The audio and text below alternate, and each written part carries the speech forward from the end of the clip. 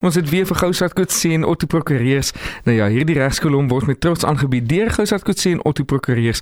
Vir vooraanstaande regsadvies teen bekostigbare tariewe, skakel hulle op 021 035 0317. Jy moet net onthou dat Radio Helderberg of Goustraat Coetzee en Otto nie aanspreeklik gehou kan word vir enige skade gelei wat voortspruit uit advies gegee in hierdie regskolom program nie. Elke saak moet op sy eie meriete hanteer word. Goustraat Coetzee and Otto is a law firm based in Somerset West, providing legal assistance in family law, evictions, collection of debts and arrear levies, litigation, contracts, wills and estates, property transfers, labour law and most other legal fields at affordable rates. For more information, visit gcolaw.co.za or phone 021 035 0317 to schedule an appointment. Wel, ons verwelkom weer vir Ian Coetzee so in die ateljee. Goeiemôre, hoe gaan dit, Ian? Hallo Dani, goed en julle? Gaan goed, dankie man, goed, dankie. Ek moet vir jou sê, jy is nogals intimiderend met hoe jy aantrek. Ek wil jou nie in die hof kry nie. Definitief nie. Fake it till you make it. Ja, yes, alles sê so. Okay, so Lucia, let's kick it off this morning. Yes, so we're continuing our discussion about types of leave. Now, last week we discussed annual leave. What other types of leave are available to employees? Yes, Lucia, obviously apart from the annual leave that we touched on last week, you also have sick leave, family responsibility leave, and parental leave, which is regulated by labour laws. Sick leave and study leave, or rather, let's say study leave and sick leave, or leave for religious holidays, rather, that are not public holidays, are not regulated by labour laws. And that has to be arranged between the employee and the employer. You're not entitled to study leave or leave for religious holidays. If you do take leave for the purpose of religious holidays, it should be arranged between the employer and the employee. It can be either unpaid leave, or it can, if it's paid leave, then it will be deducted from the annual leave cycle. Okay. So, public holidays like Easter, that's no problem. That's not a problem. That's a public holiday. But other religious holidays that are not public holidays, and you want to take the time off, you need to arrange with your employer. Okay, so hierdie naweek is publieke vakansie daar, so dit is mos nou maar deel van dit. Ja. So jy het ook laasweek gesels oor die jaarlikse verlof vir oor 'n 12 maande siklus wat dit oploop. Ja. Is dit ook die geval met gesinsverantwoordelikhede? Verlof vir gesinsverantwoordelikhede? Daai gesinsverantwoordelikheidsverlof of die family responsibility leave, so dink meeste mense dit ken, dis addisioneel tot enige ander verlof waartoe jy as werknemer geregtig is. Jy meer as 4 maande vir dieselfde werkgewer gewerk het en jy werk minstens 4 dae per week vir daardie werkgewer, dan is jy geregtig op 3 dae gesinsverantwoordelikheidsverlof teen volle betaling per jaar. Wow. Huishulp is geregtig op 5 dae gesinsverantwoordelikheidsverlof. So dit net 'n gedagte. As jy nie daai gesinsverantwoordelikheidsverlof gebruik in 'n jaar nie, dan rol dit nie oor nie, dit verval. Dit kan gebruik word wanneer jou kind siek is, wanneer 'n familielid afsterf of 'n lewensmaat of jy daai, wanneer dit is gewoonlik wat mense oumas op begrafnis toe gaan, dis family responsibility leave, gesinsverantwoordelikhede. Die werknemer, jy kan dit neem as 'n hele dag of net 'n halwe dag. Jy kan gevra word om bewys te gee van hoekom jy dit neem, byvoorbeeld 'n sterfsertifikaat of mediese sertifikaat.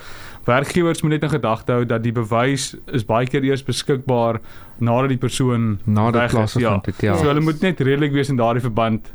Moet nou nie aandring daarop dat jy die sterfsertifikaat voor die tyd vir mediese sertifikaat voor die tyd bring nie. Dit kan gewoonlik eens na die tyd gegee word. Baie belangrik net dat as jou man of vrou siek is, dan kwalifiseer dit nie vir gesinsverantwoordelikheidsverlof nie. Okay. So you can't say, oh, my husband has the man flu, I have to look after. No, that doesn't count. Doesn't count. No. Just looking at that and continuing on that thought, what does the cycle go exactly the same as with a sick leave? A sick leave cycle has a period of 36 months employment with the same employer immediately following the date of commencement of employment or the completion of the prior sick leave cycle. So when you start with a new employer during the first 6 months, you are entitled to 1 day sick leave for every 26 days worked. On the first working day of the 7th month, the balance of the 30 days become available. And obviously less any sick days taken during the first 6 months. So the amount of sick leave entitlement is the number of days that the employee would normally have worked during a 6-week period. For example, if you work a 5-day week, Mondays to Fridays, then you are entitled to 30 days sick leave during a 36-month period.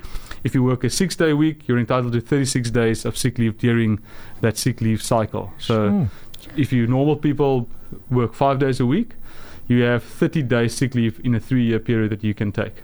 Okay, so the sick leave works on 36 months, whereas the family responsibility is over 12 months. Yes. Okay, Yes. fantastic. Yes. And once again, any sick leave that you don't use, you don't take, that lapses, it falls Yes. away. You have to start with a fresh balance. But keep in mind that where you as an employee is absent for more than 3 days or more, then the employer is entitled to require proof of the illness or the incapacity which caused the absence from work. Yes. Fridays and Mondays, though, are not consecutive days. Okay. So you don't, if you're away Friday and Monday, you don't necessarily have to give a reason for that. It can't be demanded. You can ask it, but it's not. You don't have to give it. So too are also days before and after public holidays. They are also not seen as consecutive days. So you can take a long weekend. Yes, you can probably get away with it. I don't. That will probably depend on the employers as well. Yeah. So if you are absent on 3 consecutive working days or more, or you're absent on more than 2 occasions during the same 8-week period, then the employer is entitled to demand proof of the incapacity. If not given, then it can be treated as unpaid leave. Okay. Ek moet nou vir jou sê, baie werkgewers gaan nou sit en sê, Ian. Ek dink ons moet 'n bietjie gesels. Maar ja, dit is die wet. So dit is presies, en ons wil graag weet wat sê die wet. Okay, nou ek wil nou 'n bietjie oorgaan na die vaderskapverlof. Ja. Nou baie mans daar buite wat binnekort 'n pa word, wonder hieroor en hulle wil weet, is hulle nou geregtig op vaderskapsverlof, jou paternity leave of nie? Ja, kyk, dit was so lank 'n kwessie gewees van hoe gelyke regte gebeur het. Nou van 1 Januarie 2020 is die wet op basis die diensvoorwaardes gewysig, spesifiek artikels 1 tot 7 daarvan, om onder andere voorsiening te maak vir parental leave of ouerskapverlof. Nou die 3 dae gesinsverantwoordelikheid verlof wat ons net van gepraat het, is altyd deur die wet voorsien. Dit het weggeval en is vervang met parental leave of ouerskapverlof. Maar jy bly geregtig op 3 dae gesinsverantwoordelikheidsverlof, want dit het net iewers anders in die wet ingebring vir wanneer jou kind siek is of wanneer 'n familielid sterf. Maar jy is geregtig op 10 dae werknemers. Ons praat nie net hier van paas nie. Dis is nou alle ouers is geregtig op 10 dae ouerskapverlof wanneer die baba gebore word. Okay. Dit kan ook van toepassing wees, en dis hoe ek sê, dis vir alle ouers, dit kan ook van toepassing wees wanneer werknemer wettiglik 'n kind aanneem, of 'n kind word deur 'n hof in die sorg van 'n voornemende aanneemouer geplaas. Kan jy die 10 dae ouerskapverlof neem. Mans en vrouens kwalifiseer vir dit, waar die werknemer egter geboorte geskenk het aan die baba, dan sal sy nie kwalifiseer vir ouerskapverlof nie. Vrouens kan egter kwalifiseer vir dit wanneer hulle 'n aanneemouer is of 'n voornemende aanneemouer is. Dis 10 opeenvolgende dae, ouerskapverlof is nie 10 werksdae nie en dis onbetaald. Jy moet 'n eis indien by werkloosheidversekering as jy ouerskapverlof vat, UIF, maar jy onthou net, jy moes gewerk het en bygedra het vir UIF tydens die 13 weke voordat jy aansoek gedoen het vir die uitbetaling. Ek verstaan. En jy moet ook jou werkgewer skriftelik in kennis stel dat jy die datum van wanneer jy die ouerskapverlof gaan neem, die parental leave, en wanneer jy terug by die werk sal wees. Jy moet daai kennisgewing so 'n maand voor die verwagte datum van geboorte skriftelik kennis gee daarvan. Dit geld altyd ook datum van aanneming of die datum wanneer die kind in die sorg van die voornemende aanneemouers geplaas sal word. Dis baie interessant, so. You mentioned that women do not qualify for that parental leave if they give birth to the baby. Why is that? Lucia, women that give birth are entitled to 4 months unpaid maternity leave. So that's why they do not qualify for parental leave. So it's not been taken away. Yes. Don't worry, you get 4 months unpaid maternity leave if you are a mother that gave birth to a baby. The Basic Conditions of Employment Act stipulates furthermore that maternity leave must commence not later than 4 weeks before the expected date of birth, and the employee mother may not return to work for 6 weeks after the birth.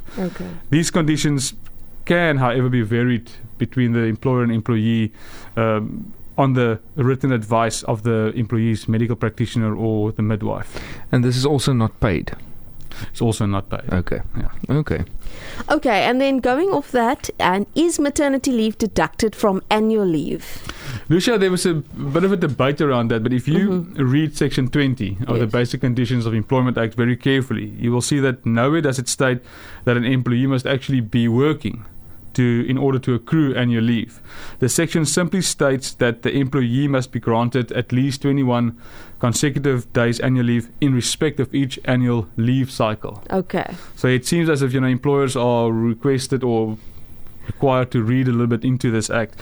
So a leave cycle, as we discussed last week, is a period of 12 months in employment with the same employer immediately following the date of commencement of employment. Yes. But in other words, to answer your question, maternity leave cannot be deducted from annual leave. Okay. It's dependent, annual leave, I said, is dependent on the period of employment, 12 months, with the same employer. But when you go on maternity leave, you're not changing the contract of employment. You're just relying on a legal right that you're entitled to. Yes. So that's why it's not deducted. I mean, from it would annual be leave. tough to have your child and you can't be home for Christmas because you have to work because you have no leave left. Yes. So Yeah. that's Yes. wonderful. Yes, That is of course, wise, yeah. whether or not you get your salary paid for maternity leave, that's a very different matter.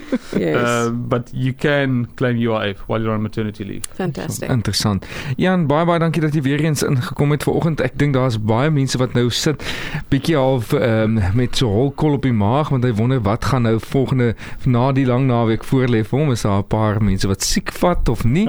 Dis wonder daaroor. Ja.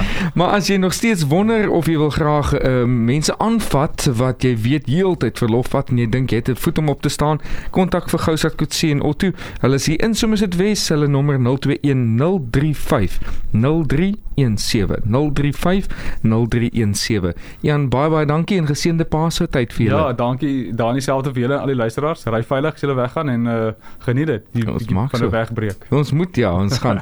Dankie Jan, ons gesels weer volgende week. As jy wil meer weet, gaan kontak hulle, gaan sommer op sosiale media of jy kan op hulle webtuiste gaan, Gousaat Kutse en Otto en onthou net dat hierdie regskolom was met trots aangebied deur hulle vir vooraanstaande regsadvies teen bekostigbare tariewe. Skakel Gousaat Kutse en Otto op 021 035 0317. Jy moet net onthou dat Radio Helderberg of Gousaat Kutse en Otto nie aanspreeklik gehou kan word vir enige skade gelei wat voortspruit uit advies gegee in hierdie regskolom program nie. Elke saak moet op sy eie meriete hanteer word.